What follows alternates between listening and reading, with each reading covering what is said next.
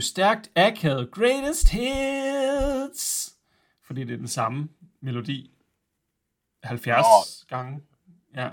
Det kan være, at vi skal gøre det, når vi sådan på et tidspunkt begynder at blive rigtig dårlige til at rent faktisk få snakket sammen. Sådan, bare sådan sende et gammelt afsnit, og så bare sådan starte med et greatest hit. Yeah. You remember when we used to be cool? Ikke? Og så er det bare den, vi tager hen over det hele. Yeah. Prøv lige, kan du høre lyden af crisp hotness, der er stærkt akavet melodien? Crisp hotness. Ja, vi har jo også, altså vi har jo, jeg føler også, vi har haft en del forskellige sådan melodier over tiden. Altså. Jo, men jeg tror, det er samme udgangspunkt. Der har været nogle gange, når vi sådan har optaget mange episoder i streg, hvor det kan godt være kvaliteten af, hvor meget jeg har givet læg i den, hvor meget jeg har givet føle den. Der var også en gang, hvor jeg tror, jeg lavede den. Det er rigtigt. Jeg tror også, jeg har dubsteppet den en enkelt gang. En lille, mundsteppet den. Ja. Munddoppet den. Dubstep-mundet den. Har du lagt mærke til forskellen på, hvor fokuseret og direkte du var i sidste afsnit? Og så, hvor hurtigt du går ud af tidsspor på det her afsnit? Det har jeg ikke lagt mærke. Jeg forstår ikke, hvad du mener. Jamen, det er okay. Hvad er din yndlingsfarve egentlig?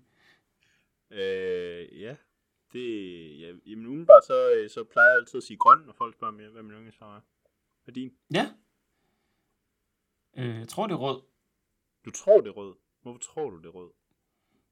Jeg synes, rød er en pæn farve, men jeg gad ikke sådan rigtig have noget, der var rødt. Nej. Men jeg synes, den er pæn, men jeg gad ikke have rødt tøj, eller en rød bil, eller et rødt skab. Det ville jeg synes var dumt. Men jeg synes, det er en pæn farve. Det giver mening. Altså, det er jo en logik. Jamen, men er det ikke sådan, altså, hvis det er ens yndlingsfarve, altså, hvis man er tilpas glad for den, så vil man gerne have alt i den farve. Og så tror jeg, at mit umiddelbare hoved, det er bare sådan sort. Men jeg er jo ikke, altså, så emo føler jeg mig alligevel ikke. Men den beskriver bare min sindstilstand rimelig godt. Sort eller rød? Eller grøn? Håbets farve? Det er håbets farve. Jeg er jo meget. Er det derfor, du godt kan lide den? Det ved jeg faktisk ikke. Det er ny information for mig. Nej, jeg ved faktisk ikke. Jeg tror bare, jeg bestemte mig for, at grøn var min yndlingsfarve, da jeg var meget ung, og så har jeg sådan, jeg kan ikke skifte mening nu. Nu bliver jeg nødt til at stå fast. Ja, det er rigtigt. Du skulle fandme nødigt skifte interesse eller smag på et tidspunkt i dit liv. Du ligner jo til forveksling dig selv, da du var 5 år gammel. Det gør jeg. Ja. Altså sådan meget en mørk rød eller en mørk blå kan også noget. Ja. Cool. Dagens afsnit. Vi har snakket om, hvad fanden failure egentlig er for en størrelse, hvad det betyder, og hvad det vil sige, at gå til failure kan man overhovedet finde ud af som lille menneske, hvad det vil sige at opnå failure i styrketræning. Og så har vi talt om, hvorvidt failure er bedre for hypertrofi, altså sådan at øge muskelstørrelsen. Og nu skal vi gøre noget så vanvittigt som at tale om, hvorvidt failure er bedre for styrke og styrkeudvikling. Og til det har jeg hyret Christian Amdi ved en form for betaling, primært i form af mit selskab over internettet, til at fortælle videre. Ej, jeg gider ikke. Du start nu bare. Jeg snakker for meget. Ja, det gør du. Men ja, tak Niklas. Det er nære at være med i dag.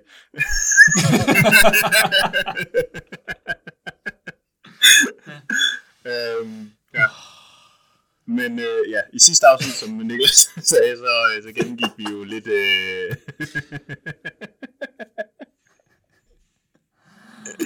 det er dumt, mand. Ja, det var dumt. Men vi gennemgik vi gennemgik, hvordan failure og proximitet til udmattelse, det ligesom påvirker muskelvækst, hvor at vi fandt ud af, at det generelt, så skal du bare træne hårdt, hvor du nok skal relativt tæt på failure for at optimere vækst, men du behøver ikke gå til failure. Der er ikke noget, der tyder på, at failure i sig selv er bedre. Det er i hvert fald ikke sådan fuldstændig overbevisende. Fordi at man kan i hvert fald gøre op for det ved at tage lidt flere sæt, så længe at det er samme mængde arbejde, du laver, så kan du enten lave færre sæt til failure, eller flere submaksimale sæt og opnå det samme. Så nu skal vi ligesom finde ud af, hvordan fungerer alt det her for styrke, som jo er den måde, vi fremviser os selv, altså vores måde at vise os frem nede i centret og på sociale medier. Hvilket man også gør med muskelvækst, så det ved jeg ikke, hvorfor det er forskelligt nu. Nej, jeg var også helt i tvivl om, hvor du er på vej ind med det der. Det er bare sådan, alting handler om at se mig. Ja, nå.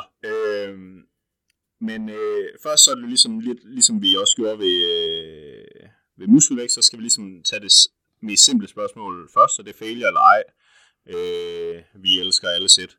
Og det var god. Det var god. Det var en lille dansk kulturreference, der fik til meget snævert publikum. Ja, altså de græske lyttere, de får det, står det bare slet ikke. Ja, og så sidder der nogle bare, hvad er det, de taler om nu? Failure eller ej. Ikke? Jeg kommer ikke til at fortsætte. Så kommer det. Ja. Nej, det har kigget. Jeg håbede. Der var ikke noget. Nå, men det er det her ja eller nej spørgsmål, som skal vi gå til failure, skal vi ikke gå til failure? Og det er jo, som vi har gennemgået i de sidste, det er jo sådan det her, de traditionelle metaanalyser, det kan gøre rigtig godt, for det er bare en A mod B sammenligning, hvor vi har to. En fra Grigic, jeg ved ikke, hvordan det udtales, fra 2022, og vi var fra 21, hvor de ligesom bare kiggede på alle studier, der ligesom har sammenlignet failure mod ikke failure. Og de begge fandt, at når man lavede lige mange sæt, så opnåede man den største styrkefremgang ved at ikke tage sine sæt til failure. Og i hvad skal man sige, når man så lavede den sådan samlede analyse i forhold til, når at begge grupper lavede samme mængde arbejde, så fandtes der så heller ikke nogen forskel. Og det som det betyder er typisk, at eller hvad skal man sige, det som der gælder i de her analyser, som er nogle mangler, som vi gennemgik i sidste afsnit, de gælder selvfølgelig også nu her, men samlet set, så for mig læser jeg det meget som om, at de her to metaanalyser tyder på, at et for stort træningsstress generelt er negativt, i den forstand, at man finder bedre fremgang af at ikke tage sin sæt til failure, når man laver lige mange sæt, men når man ender med at lave lige meget arbejde, så finder man, at der ikke er nogen forskel i det, det vil sige, når man tilføjer ekstra arbejde til de her fail, eller til sammenligner få sæt til failure versus samme mængde arbejde fordelt på flere sæt, ikke til failure, så finder man ikke nogen forskel imellem dem, og det er den værre fremgang samlet set. Så det er basically... Det handler om at udligne mængden af arbejde. Ja, altså, det handler ikke om at udligne mængden af arbejde. Det handler om at lade være med at lave for meget. Okay. Ja, okay. Jeg prøver lige at forklare det igen, fordi... Det tror jeg, fordi det blev lidt rodet der. Så begge analyser finder, at når man laver lige mange sæt, den ene gruppe og den anden gruppe laver lige mange sæt, den ene går til failure, den anden ikke gør. Der vil der typisk være lavet en større mængde arbejde i failure-gruppen. Ja. Fordi man tager sættet længere ud end den anden gruppe. Der finder de, at den gruppe, der ikke går til failure, de opnår bedre fremgang. Okay? Okay.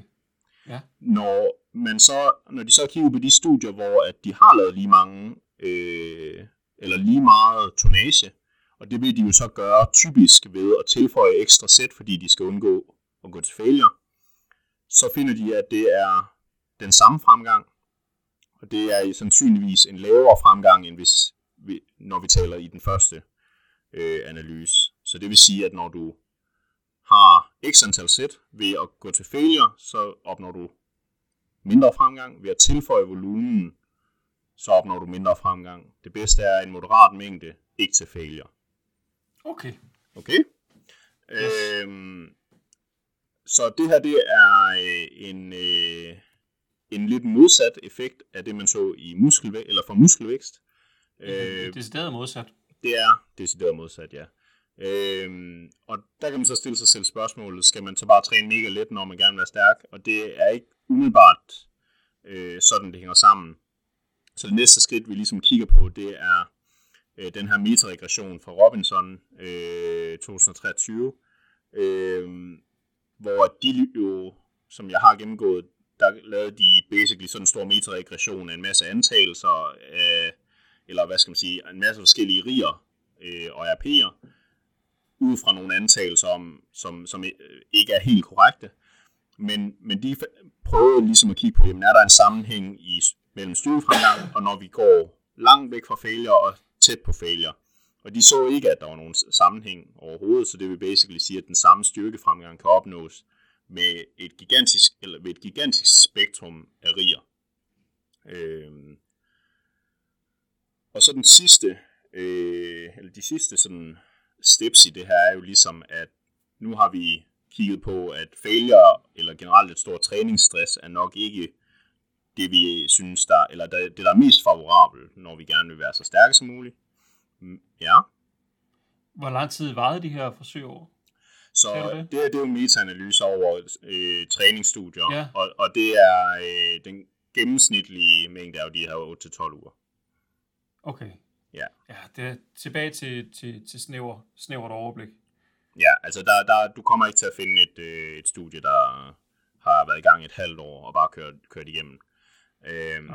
Så det gennemsnitlige studie tager 8-12 uger. Nogle enkelte kan måske være lidt kortere, nogle enkelte kan være lidt længere, sådan 6-16 er måske det typiske spektrum, måske 20, hvis man virkelig har et universitet, der smider nogle penge i det. Men ellers er det typisk de her 8-12 uger. Men ja, så generelt ikke træn smadret fuldstændig igennem på den her sådan lidt, hvad skal vi kalde den, sådan korte til moderate sådan træningsvarighed eller generelle varighed af et træningsprogram. Men der er ikke noget, der tyder på, at en vis proximitet til failure nødvendigvis er bedre. Så vi ved ikke så meget om helt præcis, hvor fanden skal vi ligge henne. Der er så også nogle meta-analyser, der ligesom har kigget på det her hastighedstab, som vi har snakket om lidt før, hvor vi har Hikmer 22 og Jukic 23, hvor at det, man generelt så, det var, at hvad skal man sige, jo tættere du går på failure, baseret på det her hastighedstab, det er, at jo mindre styrkefremgang lavede du faktisk. Og hvis man sådan kigger på sådan, det er lidt mere sådan, hvad skal man sige, man kigger lidt mere deskriptivt på det, man antager ikke et lineært forhold, så ser man, at den typiske styrkefremgang sker ved sådan en moderat hastighedstab, som ligger på de her 15-30%. Og det skal jeg nok lige forklare, sådan, hvad det helt præcis betyder, for der er flere ting i det. Men basically støtter Hikmer-analysen det lidt op, i forhold til, at de fandt, at med 25% eller lavere hastighedstab, så man den største styrke frem sammenlignet med for eksempel over 25%. Det, der så skal siges ved de her analyser, det er, at eller hvad skal man sige, særligt den sidste, det er, at man fandt kun den her sådan større styrkefremgang af et lavt hastighedstab, når at studierne var længere end 8 uger, og når der blev trænet ved siden af, og det er så concurrent training, og det er typisk lavet i sådan nogle, altså rigtige sportsatleter, så fodboldspillere og roer og sådan noget, tror jeg typisk det er i hastighedstabs litteraturen. Men så det de her studier primært siger, det er, at vi nok er et sted der i midten af mængden af arbejde per sæt, vi skal lave. Men det, der er lidt specielt ved hastighedstab, som måske sådan folk lidt glemmer, det er, at alle de her studier, de er lavet typisk med sådan 3 sæt per øvelse. Og når vi har et lavt hastighedstab, der kunne for eksempel være, at man nøjes med at tage én gentagelse, så har man et hastighedstab på 0, fordi man starter og slutter på 100%. Men man har sådan en ekstrem lav volumen. Man har basically 3 gentagelser over en træning. Og i takt med øget, hastighedstab, så ser man også, så vil der være en stigning i 2 ting. Der vil være en stigning i volumen, fordi du bliver nødt til at tage flere reps. Men der vil også være en stigning af, hvor tæt du kommer til failure. Så det her, det er igen sådan, de her studier viser typisk det her sådan, den her klokkeformede forhold mellem mængde af arbejde og fremgang. Altså det her med, at den stiger til et vist punkt til omkring sådan moderat hastighedstab eller udmattelse, som jo så er en kombination af både udmattelse og volumen, hvorefter hvis du fortsætter med at lave en masse, så ser det ud som om vi faktisk oplever lidt mindre fremgang.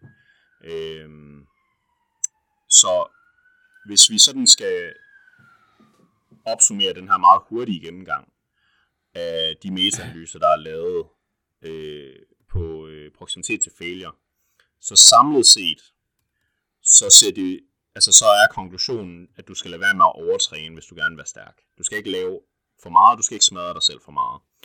Og failure er i sig selv ikke problemet. Fordi at failure mod lige tonnage uden failure medfører samme fremgang. Og så både volumen og failure, det kan resultere i det her sådan forhøjet træningsstress.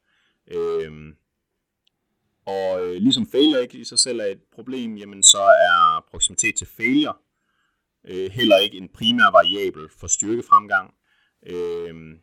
Hvis vi skal gå tilbage til sådan de helt tidlige episoder, vi har lavet på for eksempel styrke, så ved vi, at den primære sådan, faktor for styrkefremgang, det vil være intensitet, og selvfølgelig, at du øver dig i den øvelse, du gerne vil være stærk i. Altså specificitet. Og de 2 sidste analyser antyder så, at den bedste fremgang, den opnås netop et eller andet sted her i midten af træningsstress, fordi det vil jeg ikke bare sige er proximitet til failure i sig selv, det er også en kombination af volumen, hvor at det man basically opnår ved den her moderate tilgang, det er, at man får nok kvalitetsvolumen ind til at rent faktisk at kunne øve sig, og derved blive bedre, men man opnår ikke alt for meget træthed, som, hvis man husker tilbage til vores afsnit omkring peaking og taper, jamen så er det en relativt vigtig ting, hvis du gerne vil maksimere, hvor stærk du er til en test, at du ikke er alt for træt, når du går ind i den, og det vil jo være meget naturligt, hvis den protokol, du har lavet, har været all out hele tiden, eller hvis den har været meget høj volumen, så er du fandme træt. Og det kan man egentlig også godt sådan se lidt på, at når vi har kigget på de meget korte interventioner, så ser det faktisk ikke ud til, at der sker noget negativt. Måske sker der endda noget positivt ved at gå op til de her meget høje hastighedstab. Så det er netop den der balance i det store hele. En akkumulerende effekt på, altså teoretisk set over lang tid, hvis man bliver ved med at gøre det på et eller andet tidspunkt, så bliver det her point of diminishing returns, hvor det er, at vi ikke længere får det ud af det, der er tiltænkt. Lige præcis. Så det jeg tænker, der er vigtigt at ligesom få med, det er, at det er en god ting at ligesom at huske på, at vi skal ikke bare smadre igennem, og mere er ikke bedre, men det er okay, og måske endda positivt i korte perioder, at have de her lidt hårde faser. Det vigtige er netop, at det bare ikke bliver sådan en gentagende ting, der gør, at du simpelthen ikke kan følge med og restituere til det. Eller restituere. Det er også en af de ting, jeg tænkte, da jeg læste din gennemgang, og vi snakkede om det første gang, det var, at jeg kom til at tænke på sådan helt basale periodiseringsmodeller, hvor vi ved, altså store muskler er en fantastisk base for at få bedre styrkefremskridt. Ikke? Så det større en muskel er, det større potentiale har den for at blive meget, meget stærk. Ja. Så i sådan den klassiske periodisering, lineær periodisering, vil du i et eller andet omfang have en periode, hvor du træner til hypertrofi, og så vil du have en periode, hvor man kalder det en styrkefase. Ikke? Mm. Så på den måde, så vil det give god mening at lave det i måske sådan 2, max 3 uger, hvor du netop kører tæt på failure, og så tager du måske 2-3 uger, hvor det er, at vi kører længere væk fra failure, og så hedder det skill og øvelsesøvning. Mm. Øvelsesfiguren. Ja, og man kan jo også altså i princippet lave endnu længere perioder, altså det behøver ikke kun at være de der sådan korte. Altså jeg tror bare, det er den, der ligesom, det der er vigtigt at tage med, i hvert fald i den her sådan, når jeg siger sådan ved de korte interventioner, så er det jo bare sådan, du skal nok bare ikke forvente, hvis du for eksempel har en mere hypertrofi-fokuseret fase, der er sådan, hvor mængden er virkelig høj, at din 1RM-præstation er peaket efter den. Nej. Fordi der kan jo godt være noget forsinket, hvis du så vælger at sige, lad os sige, du har måske en lidt lang grundfase, eller hvad man vil kalde det, hypertrofifase, at du kan bygge en helvedesmasse, hvad skal man sige, hvad det hedder, muskelmasse, og du kan i princippet også godt blive rigtig meget stærkere, men du vil sandsynligvis være endnu stærkere, når du lige har været inde i en fase, hvor du ligesom får øvet dig på det, du skal lave, du får arbejdet med nogle tungere vægte, og den der mængde kommer lidt ned, så den her ekstra træthed kommer væk, og du ligesom ser det her peak, der ligesom kan komme. Og det i tror praksis, jeg, så er det jo også... Ja, du får du må gerne sige det. Okay. Hvad? Hey, hvad så? Hey, I praksis, så det, jeg tænker, der giver mening, er også bare at holde øjnene på bolden. Hvad er det jeg gerne vil have ud af den her givende øvelse, nu når jeg tager valget om det? Sådan så man bruger failure. Altså, og det er jo det der, det bliver jo sådan meget sort-hvidt delt op i, nu træner vi ren hypertrofi og ren failure i hele vores træning, eller også så deler vi det op i, nu hedder hele min træning i sådan en proximitet til failure grænse, hvor der er vi lidt længere væk, og så træner vi skill-baseret i den reelle brugbare verden, hvor vi er ude at træne, så er det jo elementer af begge dele i skaleringer og hvad hedder sådan noget, nuancering, hvor det er, at man laver elementer af det hele altid i et træningsprogram. Og så er der ligesom forskel på, hvad der fylder mest i perioder. Ja, lige præcis, og det synes jeg, det er en rigtig vigtig detalje, det her med sådan, at min oplevelse er i hvert fald, det er relativt sjældent, folk laver den der drastiske blokperiodisering, som jo er den typiske med, at man virkelig deler det groft op. Det her, det er en styrkeudholdenhedsfase, og det her, det er en maksimal styrkefase, og det her, det er en powerfase. Hvor at mine hypertrofifaser er i hvert fald sådan, at folk laver stadigvæk sådan noget 1'er og 3'er, men fokuset er måske mere, at okay, den skal måske vedligeholdes, mens vi bygger volumenkapaciteten op, fordi jeg gerne vil vedligeholde noget af den her sådan specifikke øvelse inden, og så bliver der bare lige skruet lidt på fokuset til at ligesom rykke den videre i en styrkefase. Spørgsmålet om det overhovedet giver mening, og giver mening. Jamen, altså et eller andet sted, om det synes jeg ikke. Jeg kan i hvert fald sådan ikke rigtig se den helt store grund til, at man ville sådan lave en meget drastisk forskel, hvis næsten irrelevant af mål, fordi jeg kan ikke se fordelen for en, der er ren hypertrofifokuseret, og have en periode, hvor de går væk fra hypertrofi. Altså helt væk fra det.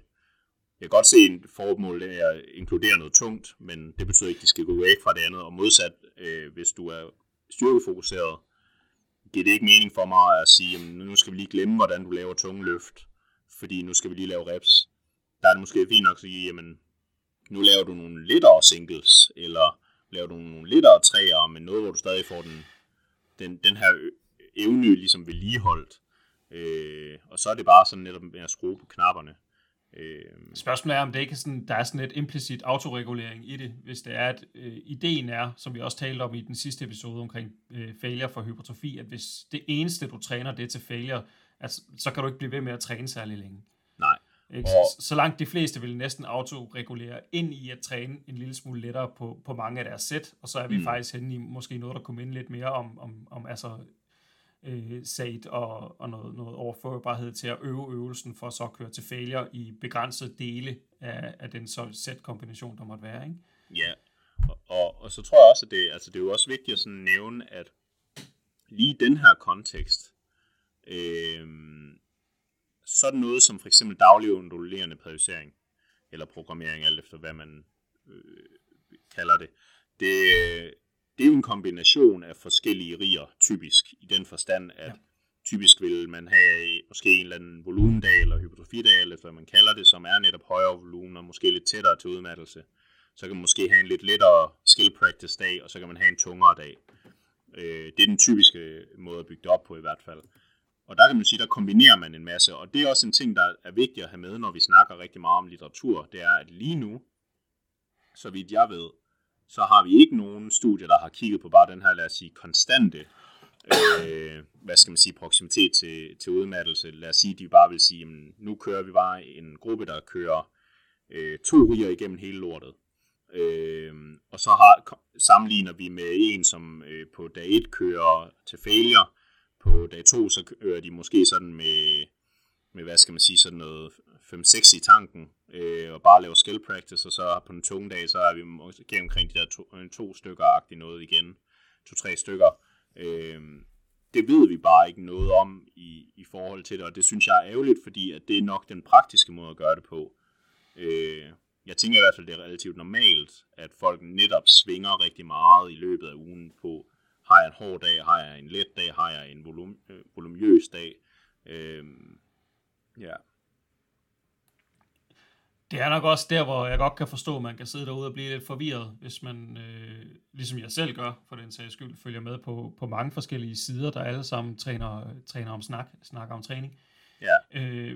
Fordi så er der nogen, der siger, at du altid skal gå til failure, og du skal altid befinde dig ude i yderstillingen af en øvelse, og du skal altid måske have 3 reps i banken, eller så skal du træne med fokus på form og alle de her ting. Det er jo fordi, det er sådan helt exceptionelt kontekstspecifikt i forhold til, hvilket output du gerne vil have, og hvordan at den samlede mængde af din træning hænger sammen. Jeg kan godt forstå, at det bliver forvirrende. Ja. Altså sådan, når jeg lige kigger på det, fordi at som vi ser i den her branche, folk de ender i sådan nogle grupper, hvor det er, at de på mystisk vis også meget, meget intelligente mennesker, som normalt er ganske velovervejet og har perspektiver på ting, kan hurtigt blive fanget i, at så skal vi altid have overskud. Og det har jeg også selv været en del af, altså at hoppe med på RIR og RPE-bølgen i lange perioder, og så måske nogle gange glemme, at det der med at gå helt tæt på en muskel, der eksploderer, det har også nogle fordele. Fordi at der kommer de her blandede signaler ud, og man måske ikke lige altid får læst og lyttet til alting af den der kontekstspecifikke anvendelse, der kan være. Så det synes jeg også, fra mit perspektiv, nu er det her det vores 3. episode om failure, synes jeg da i hvert fald, at det er blevet klarlagt, at der er noget, hvor vi kan bruge det til elementer af hypertrofi. Der er noget, hvor vi kan bruge det til, at selve det der med at blive stærkere i noget, i høj grad handler om også at blive god til noget. Men at basen for at blive god til noget, hvor man flytter meget væk, kræver også, at der, eller i hvert fald vil være fordelagtigt at have en grad af masse, der ligger til grunden for at kunne flytte en vægt effektivt. Og så er der jo faktisk plads netop til at have det hele i et program, uden at man behøver at sige, at det hverken er forkert eller rigtigt, men handler om, hvad er det præcis, du gerne vil have ud af den her øvelse lige nu. Skal du træne en muskel, eller skal du træne øvelsen? Og der tror jeg, det er vigtigt at ligesom også komme op til det, som, altså det spørgsmål, du stiller sådan lidt midt i det hele i forhold til, hvor lange er de her studier. Ja, præcis. Og det er netop det, at, og det er jo også en typisk kritik, der for eksempel er med meget periodisering, sådan noget, det er jo, at periodisering er jo sjældent noget, man implementerer over kun 12 uger. Og det er de træningsstudier, vi typisk har mulighed for at lave, fordi at det er en semesterlængde for idrætsstuderende, som typisk er dem, der bliver udsat for sådan noget her. Men det er bare sådan, periodisering tror jeg i hvert fald rigtig mange tænker på, som i hvert fald som minimum, hvor jeg tænker styrkeløft måske, hvor man kan kigge på lidt kortere perspektiver, det er i hvert fald fra stævn til stævn, hvor man måske sådan tænker lidt mere over det, hvor at for dem, der for eksempel skal op til olympiske lege, der kan man, der er den traditionelle er i hvert fald en lidt større tidsramme, man bruger det på, men i styrketræningslitteratur er vi begrænset til meget, meget korte studier, og det er også det, der er vigtigt at så have med, det er jo, at vi ved faktisk ikke særlig meget om, lad os sige, selv med muskelvækst, hvor det godt kan se ud som om, jamen, det er faktisk vigtigt at træne rigtig hårdt. Vi ved jo ikke, om det er lidt ligesom, som vi så her med styrke, at du kan godt lave rigtig god fremgang på kort tid ved at bare tage den rigtig hårdt, men når du skal gøre det i længere tid, så ser vi, at det måske stagnerer. Og det ved vi jo ikke, om det måske også ses ved hypertrofi, hvis vi bare lige går lidt længere ud i interventionsperioderne. Dem har vi bare ikke nok af. Og så det er jo ligesom en at have med, at når man kigger meget isoleret på noget, så er det, som du også rigtig fint sagde, det er i konteksten at det er sådan, det gælder, og der er rigtig mange nuancer i også, hvordan det bliver implementeret. Og det vil jeg også sige sådan, som en ting, som der måske er værd at have med. Jeg ser ikke særlig mange studier, der laver en volumen, jeg tænker er særlig høj, når de tester failure.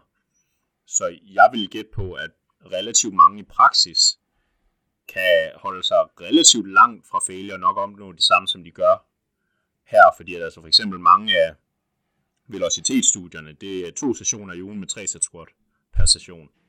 Det er en lav mængde. Det lyder også min træning. Ja, og de finder jo allerede, at okay, hvis du tager alle de 3 sæt per session, sådan til et rigtig højt velocitetstabende, så ser vi faktisk større fremgang ved at gøre det lidt lettere, eller lave lidt flere, færre reps per sæt. Så det er bare sådan, man skal virkelig være opmærksom på, at man ikke bare begynder at se på for det første sådan, se på enkeltstudier i isolation som værende, det kan bare være overførbart til alt, og det er en generel sandhed, for sådan fungerer det ikke, og særligt ikke inden for idrætsvidenskab. Men i hvert fald også bare det her med, at alle træningsvariabler findes ikke i isolation i den forstand. Hvis du ændrer volumen, så ændrer du sandsynligvis også intensitet og proximitet til failure. Hvis du ændrer en af de andre, så gør du sandsynligvis det samme på de andre. Altså der er bare meget få variabler, du kan ændre, uden du påvirker alt. Det er rigtigt. Ja. Det er fordi, det er den der lækre sammenhæng. Altså, for slet ikke at tale om alle de der eksterne faktorer, som vi har talt om i 200 podcast. Ja. Ikke? Som også vil blive påvirket både den ene og den anden vej, afhængig af, hvad man laver her. Men jeg tror også, at en af de vigtige pointer her, der er ikke i styrketræning en enestående sandhed. Nej.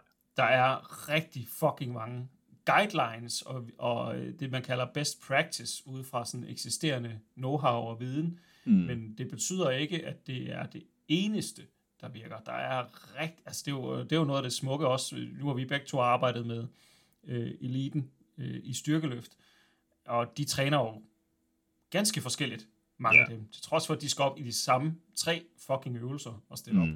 Yeah. Fordi at der er rigtig mange veje hen til der, hvor man skal være. Og meget af det er jo lige så i høj grad baseret på, hvor motiveret er du for at gå ind og levere på en given belastning.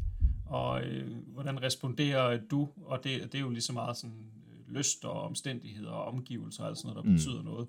Så den praktiske guideline ud for sådan noget her vil jo være, at det giver rigtig god mening, at du har noget træning, der er nær failure eller failure, og du har noget træning, der er længere væk fra failure. Ja, altså jeg vil jo også bare sådan sige den der med sådan, at hvis man skal tænke meget basalt på det, hvis du gerne vil bygge et fundament, så skal du nok træne hårdt på et eller andet tidspunkt. Og et fundament, der mener jeg sådan muskelvækst. Og hvis du gerne vil peak styrke, så skal du sørge for, at du ikke er for træt, når du